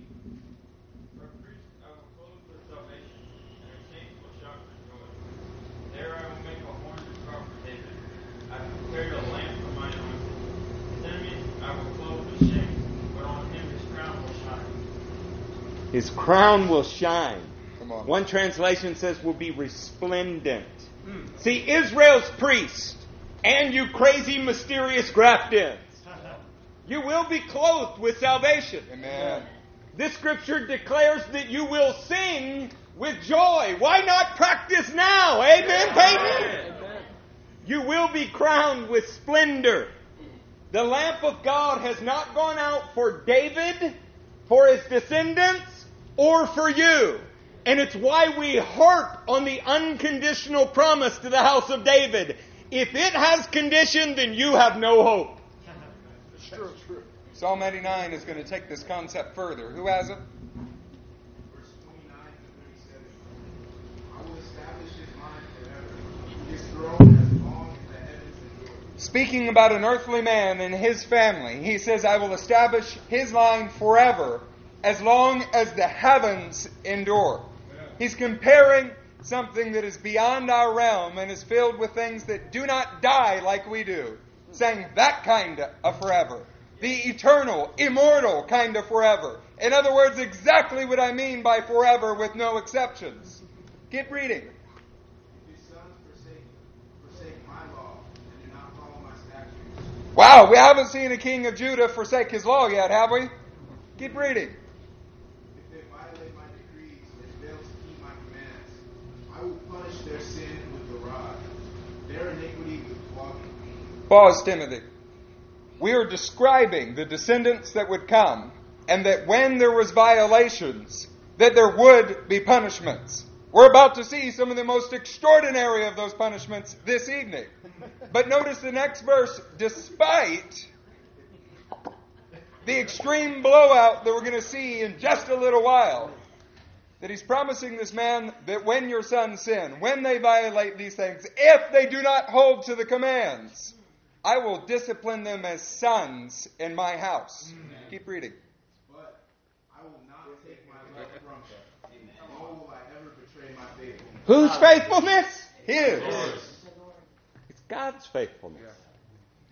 He ties his very name and faithfulness to the house of David. Keep reading, Timothy. I will not violate my covenant. Whose covenant is it? The Lord's. It's not David's. It belongs to God. Keep going. Or alter what my lips have uttered. Once for all, I have sworn by my holiness, and I will not lie to David. Come on. But his line will continue forever, and his throne endure before me like the sun. That's quite a lamp. Keep going. It will be established forever like the moon, the faithful witness in the sky. God's word is a promise. When he speaks it, it will come to pass and it will happen. He compares the heavens in the first verse that we read, and then again the stellar realm in the end, to let you know what kind of promise he made. One that he would not back up from, that would not go away. In fact, he even compares the sun here, in a way, to the kind of lamp that would be for David's house. Which of you can darken the sun by your own will? And all of man's great exploration, our great increases, we still do not understand the stars and the sun and the moon that God set in place by his will and by his might. By the same kind of power, he set in place the Davidic covenant. The God who organized the cosmos has David's line in his hand. Amen. He said that he would chastise, that he would discipline, but their lamp will not go out. It will never go out. It cannot go out. And those of us who found our refuge in the Son of David have an equally secure promise. Hallelujah. One that will drive out the darkness no matter what it is. When we take it as our own and we say, Son of David, have mercy on me and help me become something more, he will do so. Matthew 6:22. The eye is the lamp of the body. If your eyes are good, your body will be full of light. But if your eyes are bad, your whole body will be full of darkness. If then the light within you is darkness, how great is that darkness? See, this all has to do with what you set your eye on. If you're setting your eye on the lamp of God, you will have the lamp of God burning inside of you. If you set your eyes on darkness, hating your brothers, doing all kinds of Samaritan wicked things, then your whole body will be full of darkness. The truth about this is that no man can serve two masters. It's not possible to be full of darkness and also say that you're full of light. It's not possible to have your eyes set on dark things and say that your eye is set on the light, the lamp of God. Be careful what you set your eyes on. And I'm not just talking about what you physically look at. Be careful what you set everything, your being, what you think about, what you start to do and think about. Be careful. Your eyes should be set on God's Word and God's promises. Come on. Yes. When your eyes are set on those things, you have a burning lamp inside of you. This brings the abundant life to your whole existence. And quite frankly, you know what it does? It puts a big old smile on your face and you are full of joy. Come on. When you've got that lamp of God burning inside of you, it doesn't matter what kind of dark things are going on around you. You are full of abundant life. Who's got 2 Corinthians 4, 6 through 12? For God who said, "Let the light shine out of darkness," made his light shine in our hearts to give us the light of knowledge of God's glory displayed in the face of Christ. Hey, who makes the light shine out of darkness? God. See, He does it during times of darkness in the kingdom of Judah, but He also does it in times of darkness in your life. This is the hope of transformation. It's why we don't fear darkness and it doesn't overcome us. God will make His light shine out of your darkness. He will transform you. That's the hope of Christianity. Come on. Pick up in verse 7. But we have this treasure in jars of clay to show that this is all surpassing power is from God and not from us. It's from God, and who is it not from? Us. See, it didn't originate with you. It doesn't depend on you. All you have to do is trust in the Word of God, and it will do the transformation. Come on. Verse 8. We are hard pressed on every side, but not crushed. Perplexed, but not in despair. Persecuted, but not abandoned. Struck down, but not destroyed. We always carry around in our body the death of Jesus, so that the life of Jesus may also be revealed in our body. For he who are alive are always being given over to death for Jesus' sake, so that his life may also be revealed in our mortal body. So then, death is at work in us, but life is at work in you. This is a long scripture string, but it is worth getting this right. Amen.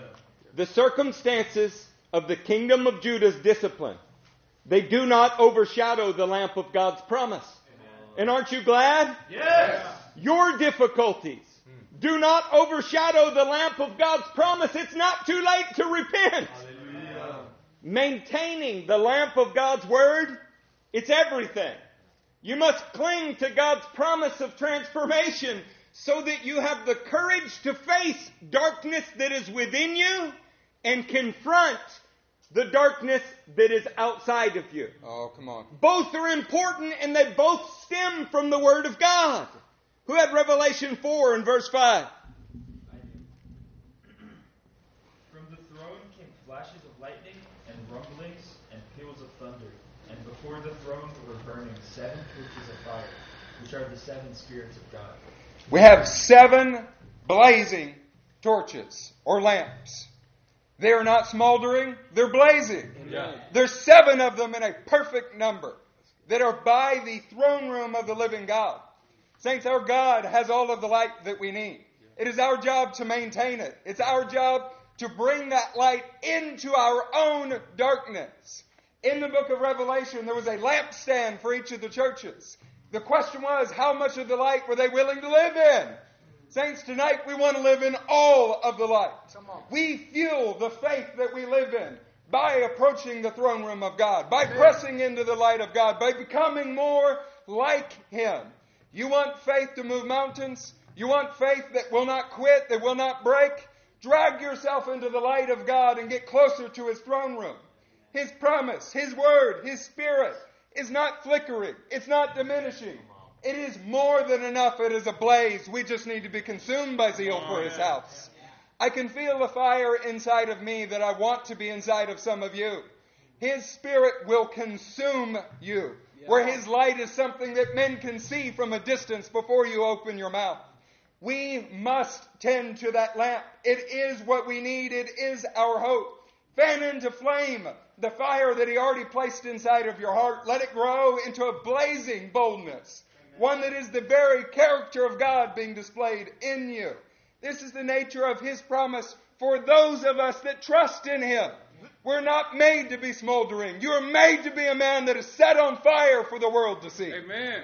Before we get to our last scripture in this string, let's recap something. The Word of God is a lamp for you. Yeah. But so is the Spirit of God. You're blessed with both of those things that co-witness, and they drive darkness out of you so that you are not overcome by the darkness you know you have, but are being transformed out of. Amen.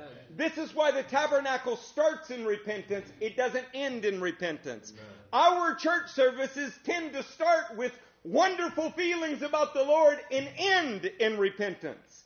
The pathway to the Lord is owning the darkness that you know that you have so that you can execute it.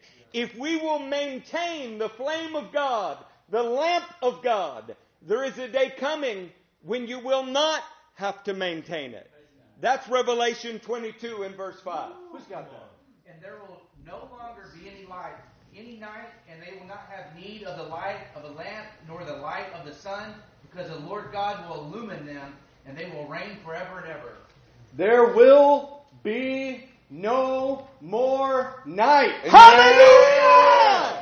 Your battle with darkness is temporary.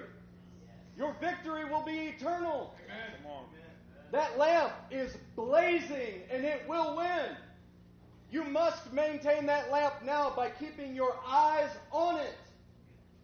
That light does not come from you, as the last passages have said. That light comes from God, but you must maintain your connection with the lamp. The Lord will maintain it throughout eternity. Right now in this time while we are in the night, you maintain that lamp burning in you by staying close to the fire of God's Word, by staying close to the fire of God's Spirit. You do that, and for this short time, this temporal time now, God will do it for you for eternity if you do that. Just like David's house will reign forever and ever. And guess how many stumblings they had in darkness? It's because God's lamp has always been blazing for them. So will those of faith of David in the house of David's son. That lamp will blaze for them forever, and those of us who have the same faith in the Son of David, we will be in that house forever because we are maintaining that lamp of God. Are y'all still with us? Yes. You didn't have a Jehoram kind of blowout, did you? No. Would y'all like to pick up the pace? Yes. Let's go to verse 8. In the time of Jehoram, Edom rebelled against Judah and set up its own king. So Jehoram went there with his officers and all his chariots. The Edomites surrounded him with his chariot commanders, but he rose up and broke fire through the night. To this day, Edom has been in rebellion against Judah, living and revolted at the same time, because Jehoram had forsaken the Lord, the God of his fathers. He had also built the high places on the hills of Judah, and had caused the people of Jerusalem to prostitute themselves, and had led Judah astray. It'd be so easy to relegate this language to a metaphor. We're not going to go into the specifics tonight, but you may remember this little teaching called Celestial Powers, where we talked about the reality of actual archons ruling over nations. These are real spiritual entities. And these adulteries, they can be viewed quite literally. In fact, Leviticus 20 and verse 5 says this: I myself will set my face against him and his family, and will cut them off from their people, together with all who follow them in prostituting themselves to Molech. See, as we move forward towards Elijah's letter, this is a little reminder. You might go and look at your notes on Leviticus 20. You might also compare them with Numbers 25, so that you don't let somebody else's unfaithfulness turn you into a prison bride. What's verse 12? Jehoram received a letter from Elijah the prophet, which said, This is what the Lord, the God of your father David, says. You have not walked in the ways of your father Jehoshaphat, or of Asa, king of Judah. Now notice that Elijah calls Yahweh the God of your father David. Once again, his name, his reputation is interwoven with David.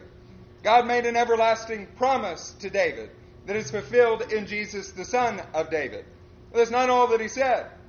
It would have been good for Joram if he was like Jehoshaphat, or if he was like Asa, his father and grandfather, flesh and blood examples that he could see and not just read stories about, his actual ancestors.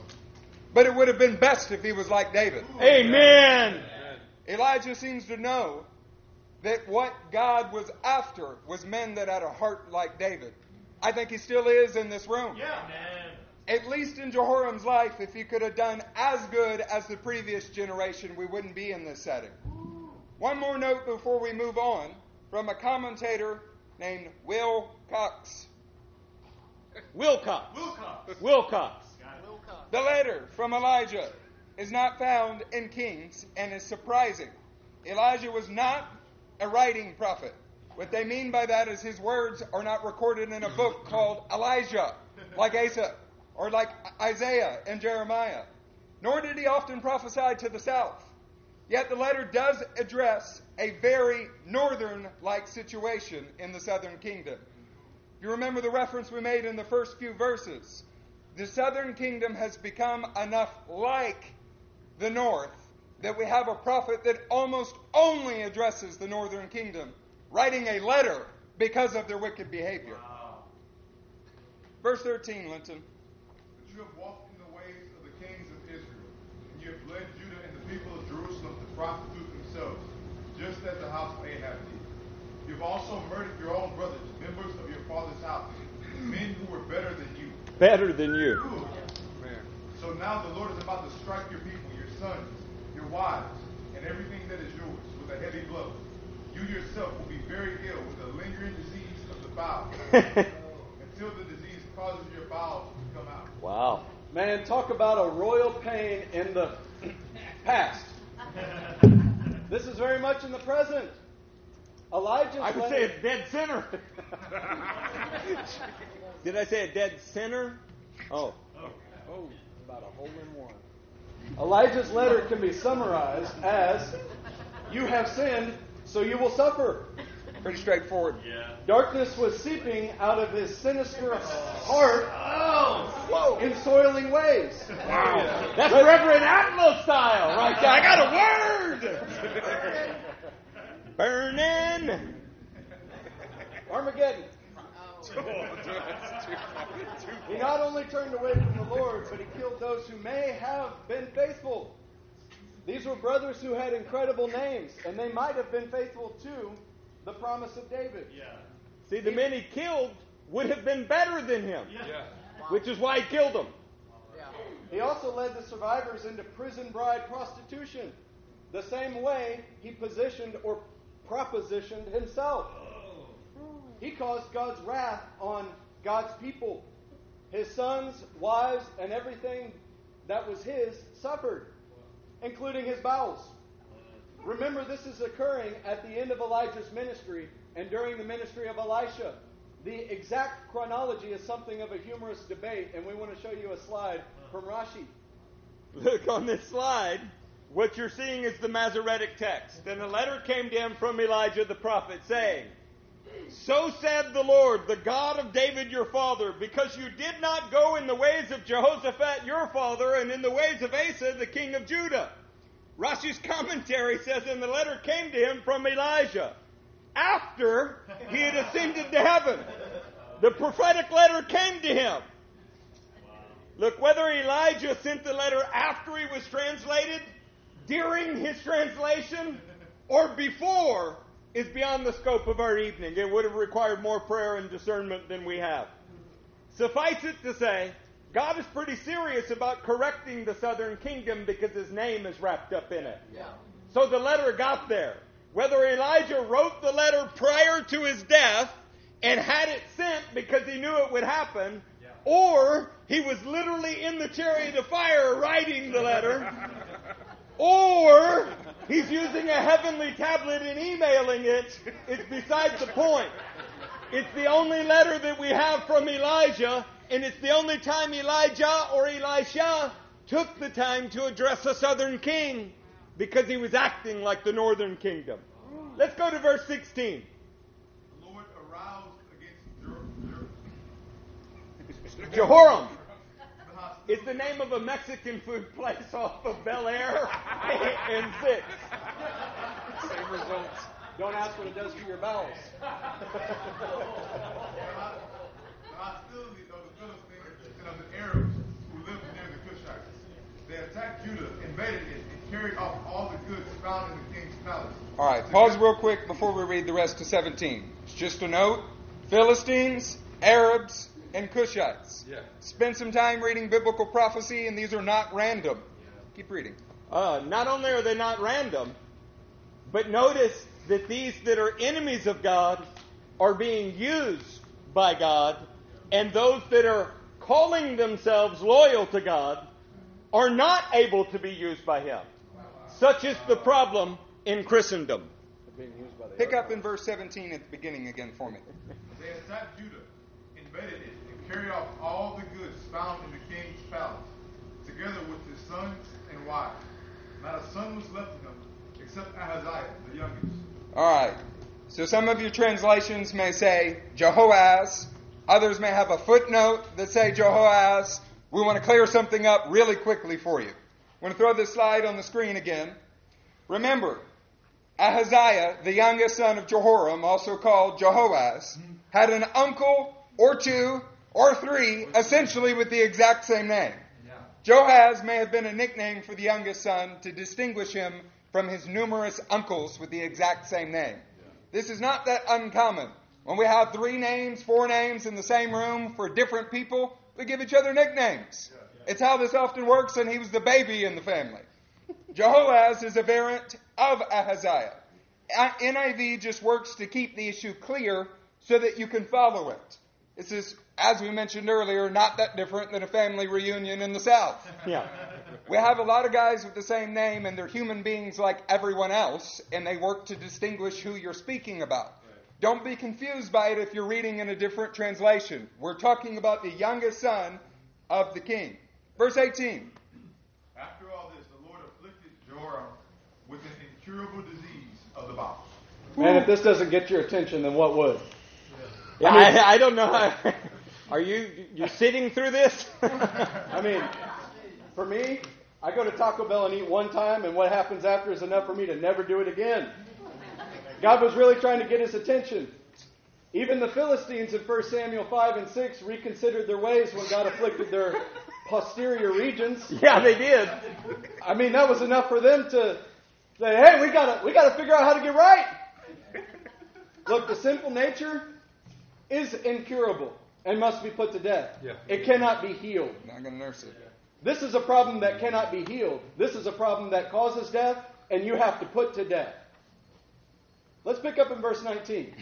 In the course of time, at the end of the 2nd year, his bowels came out. And he died in great pain. Wait, what kind of pain? Great pain. Okay. The Jews made no fire in his honor, as they did for his father. Look, say it with me. His bowels came out. Came out. The Hebrew says exactly what you think it says. His bowels came out. The Greek says exactly what you think it says. The word's actually related to colon. His colon came out. Wow. Can I say that the sinful nature must be executed? Yep. When you simply excuse it, it ends up embarrassing you. The Word of God will drive this nastiness out of you. Amen. Hebrews 4:12 says this: for the Word of God, the lamp, is active and alive and active, sharper than any double-edged sword. What kind of sword? Double-edged. It penetrates even to dividing soul and spirit, joints and marrow. It judges the thoughts and the attitudes of the heart. Nothing in all creation is hidden from God's sight. Everything is uncovered. You can try to hide it, but it's not hidden from Him. Getting away from the light It hides it from others, but not from him. Everything is uncovered and bare before the eyes of him to whom we must give an account. When we love and embrace the word, it will expose and execute the sinful nature.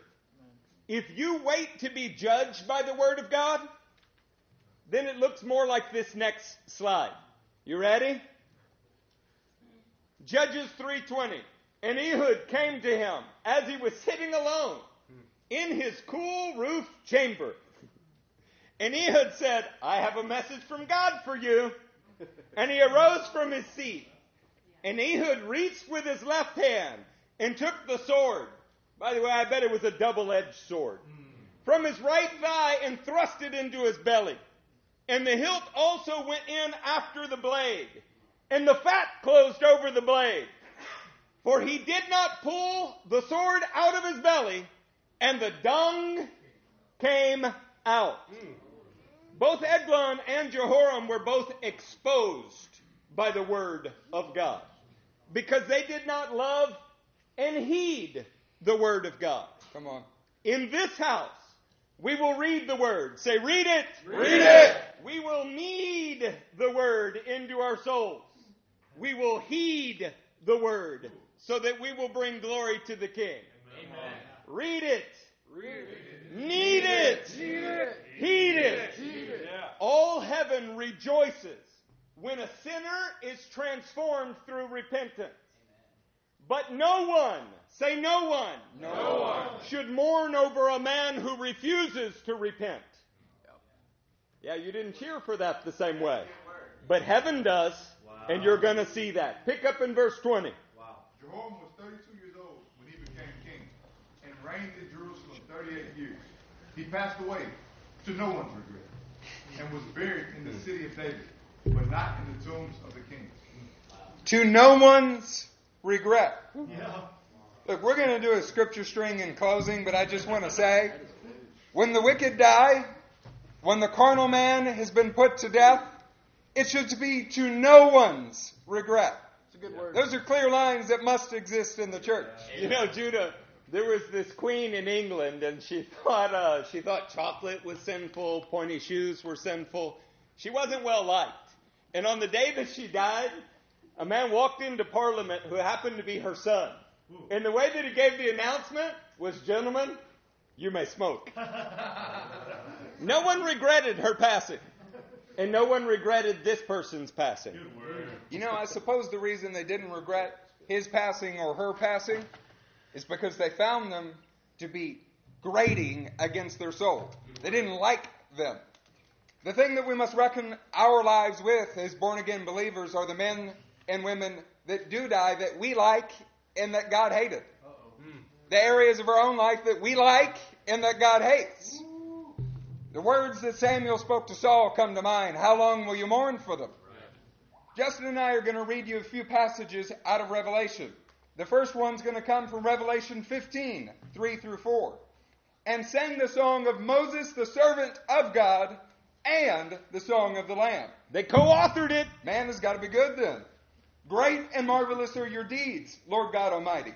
And I wonder what deeds they're talking about. Just and true are your ways, King of the ages. Who will not fear you, O Lord, and bring glory to your name? They're saying this because of the judgments that have come upon the earth as God is removing sin from the land. For you alone are holy. All nations will come and worship before you, willingly or unwillingly. For your righteous acts have been revealed. 16:7 is our next one. And I heard the altar respond, Yes, Lord, God Almighty, true and just are your judgments. Revelation 19:2-3 says, For true and just are his judgments. He has condemned the great prostitute who corrupted the earth by her adulteries. He has avenged on her the blood of his servants. And again they shouted, Hallelujah! Hallelujah! Hallelujah! The smoke from her goes up forever and ever. Look, we have a job to mourn, but we do not mourn over God's judgment over wicked people, wicked kings, We mourn over our own condition. We don't mourn because we are being judged by the Word. We mourn over our condition. Then we rejoice when we repent. We rejoice over others' repentance. Amen. And then we side with God when judgment occurs. Let's do that again. It's important for you to grasp this. It's a Christian ethic that you have to get, and it's not taught in Samaritan religion, so you're not used to it. You're here, but you don't understand it. We mourn over our condition. Jesus said that in the Sermon of the Mount. That's why the tabernacle starts where it does. Whose condition do you mourn over? Mine. You mourn over your own darkness because you want transformation. You rejoice over repentance wherever it occurs, in anyone that it occurs in. If you hear tomorrow that Bill Clinton is repenting, then get happy. Yeah. Heaven rejoices when a sinner repents. But we side with God when judgment occurs. Period. Every time. The alternative is unthinkable. You would be siding with the darkness that resides in men. So again, mourn your condition. Rejoice when repentance occurs. And side with God in every judgment, no matter where it occurs or how it occurs. We already mentioned to you 1 Samuel 16 earlier. Samuel was a man that we read about earlier that knew what the lamp of God was like. 16:1 says, "The Lord said to Samuel, how long will you mourn for Saul, since I rejected him as king over Israel? Fill your horn with oil and be on your way. I am sending you to Jesse of Bethlehem. I have chosen one of his sons to be king." Saints, what we want to say to you tonight is fill your horn with oil and be on your way. Stand up as the men of God that you were called to be. Press into the light, for God has given you a lamp. And go raise up other men who will do the same. Amen. Look into the face of the darkness in Samaria that is around us and is in you, that we might be transformed into something that is holy and that is renewed. We have a summary of Jehoram's life that we'd like to read to you. Amen. Look, if you didn't learn it from Saul, if you don't learn it from Jehoram, no matter how highly you're called, no matter what the prophecies have been about your life, you are replaceable if you do not cling to the lamp of the Lord. He will raise up another in your stead. His work will still get done, and you'll still be blaming others for what you failed to do. The answer to all of this is clinging to the Word, the Spirit, and the community of God. Amen. Look how this commentator, and he's just a commentator, how he summarizes Jehoram's life. Jehoram, from 853 to 841, including his co-regency, the time he got to reign with his daddy. He's the first king for whom the chronicler, probably Ezra, has nothing good to say. Wow. The whole point of writing Chronicles is to show the unbreakable promise of God to the house of Judah, and he can't find a good thing to say about this king. And it wasn't because he had a bad lineage. It wasn't because he lacked resources. It wasn't because there were no prophets in his day. It's because he did not cling to the Word and Spirit of God. He points out, he begins with fratricidal murder, killing his brothers, to secure his own position. Man, how do you secure your position in conversation? How do you esteem yourself? Is it at the expense of others, or is it based on what God is doing in you and you alone? Furthermore, he goes on to point out, Jehoram's marriage brings the cult of Baal into Judah. This ministry is based on you pastoring your own home first. Amen. Period. The lamp of God cannot shine out of you to the nations if it's not shining in your home to your own family. The New Testament says this plainly. And then he goes on to reestablish high places that lead others into his own unfaithfulness. This is what happens when men love darkness instead of the light. They say they're serving the Lord. They have all of the right verbiage. They end up in church somewhere else, Samaritan church, and they tried to get you to join them. This is leading others into prostitution. Only God's loyalty. Whose loyalty? God's. God's loyalty to the Davidic covenant keeps Jehoram alive. And that only went so far. Because God's faithful to the promise even if he has to kill the man to make it come about. The kingdom of Judah will have its king. It will reign on earth. Yes. It will be a blessing to the descendants of David. But this man will not participate in it, even though by birthright he was destined to.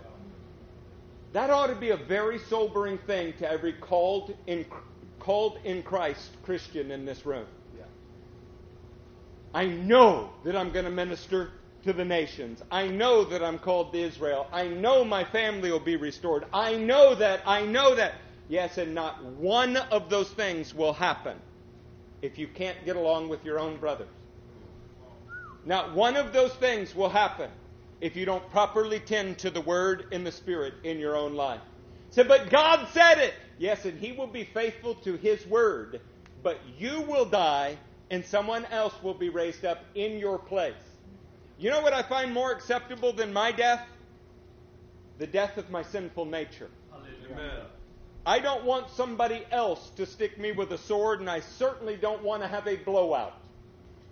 I have the chance to let judgment begin with the house of God in my own life so that I have no fear of facing the embodiment of the Word of God on that day. The moral to this entire story is take the Word, the Spirit, and this community seriously. And God will do for you everything that His Word promised. If you do not, He still will take His Word seriously, and He will still accomplish His will on earth. He will just use somebody besides you to do it. And you'll experience a Jehoram-like death. Yeah. None of us want that. Do you want to win? Yes! Then we're going to keep the lamp blazing. Yes! Not flickering, not stuttering, blazing. And we're going to love anybody who helps us do that by pointing to areas that we can fuel our faith in the lamp of God. Yeah. Would y'all stand to your feet?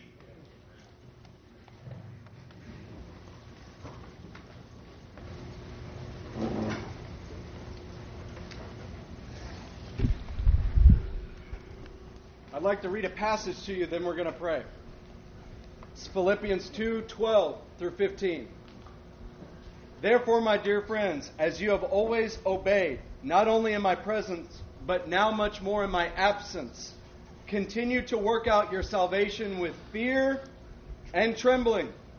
For it is God who works in you to will and to act in order to fulfill His good purpose. He's working in you through His Spirit and His Word. Do everything without grumbling or arguing so that you may become blameless and pure, children of God without fault in a warped and crooked generation. Then you will shine among them. Yeah. Like stars, like great lamps you will shine as you hold firmly to the word of life. And then I will be able to boast on the day of Christ that I did not run or labor in vain. Let's pray.